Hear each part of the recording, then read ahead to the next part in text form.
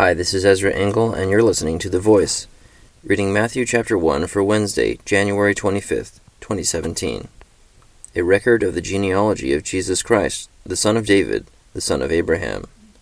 Abraham was the father of Isaac, Isaac the father of Jacob, Jacob the father of Judah and his brothers, Judah the father of Perez and Zerah, whose mother was Tamar, Perez the father of Hezron, Hezron the father of Ram, Ram the father of Amminadab, Amminadab the father of Nahshon, Nahshon the father of Salmon, Salmon the father of Boaz, whose mother was Rahab, Boaz the father of Obed, whose mother was Ruth, Obed the father of Jesse, and Jesse the father of King David.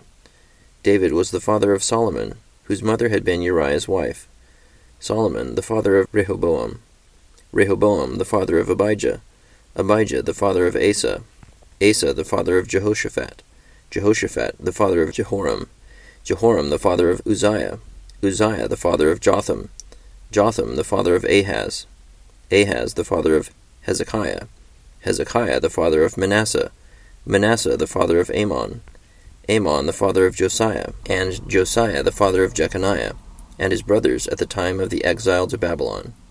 After the exile to Babylon, Jeconiah was the father of Shealtiel, Shealtiel the father of Zerubbabel, Zerubbabel the father of Abiud, Abiud the father of Eliakim, Eliakim the father of Azor, Azor the father of Zadok, Zadok the father of Achim, Achim the father of Eliud, Eliud the father of Eleazar, Eleazar the father of Mathan, Mathan the father of Jacob, and Jacob the father of Joseph, the husband of Mary, of whom was born Jesus, who is called Christ.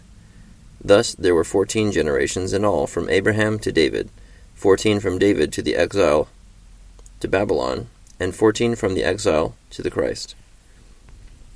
This is how the birth of Jesus Christ came about. His mother Mary was pledged to be married to Joseph, but before they came together, she was found to be with child through the Holy Spirit, because Joseph, her husband, was a righteous man and did not want to expose her to public disgrace. He had in mind to divorce her quietly.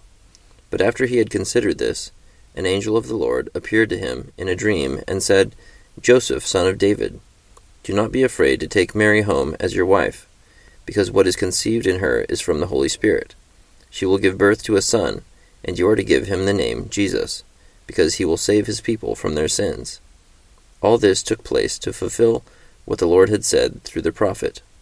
The virgin will be with child, and will give birth to a son, and they will call him Emmanuel, which means God with us.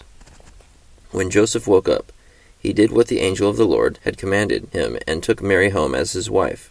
But he had no union with her until she gave birth to a son, and he gave him the name Jesus.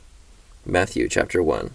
So this chapter outlines the lineage from Abraham all the way to Joseph, the man who was engaged to Mary and who did marry Mary. And then a short explanation of Jesus' birth. Thank you for listening to The Voice.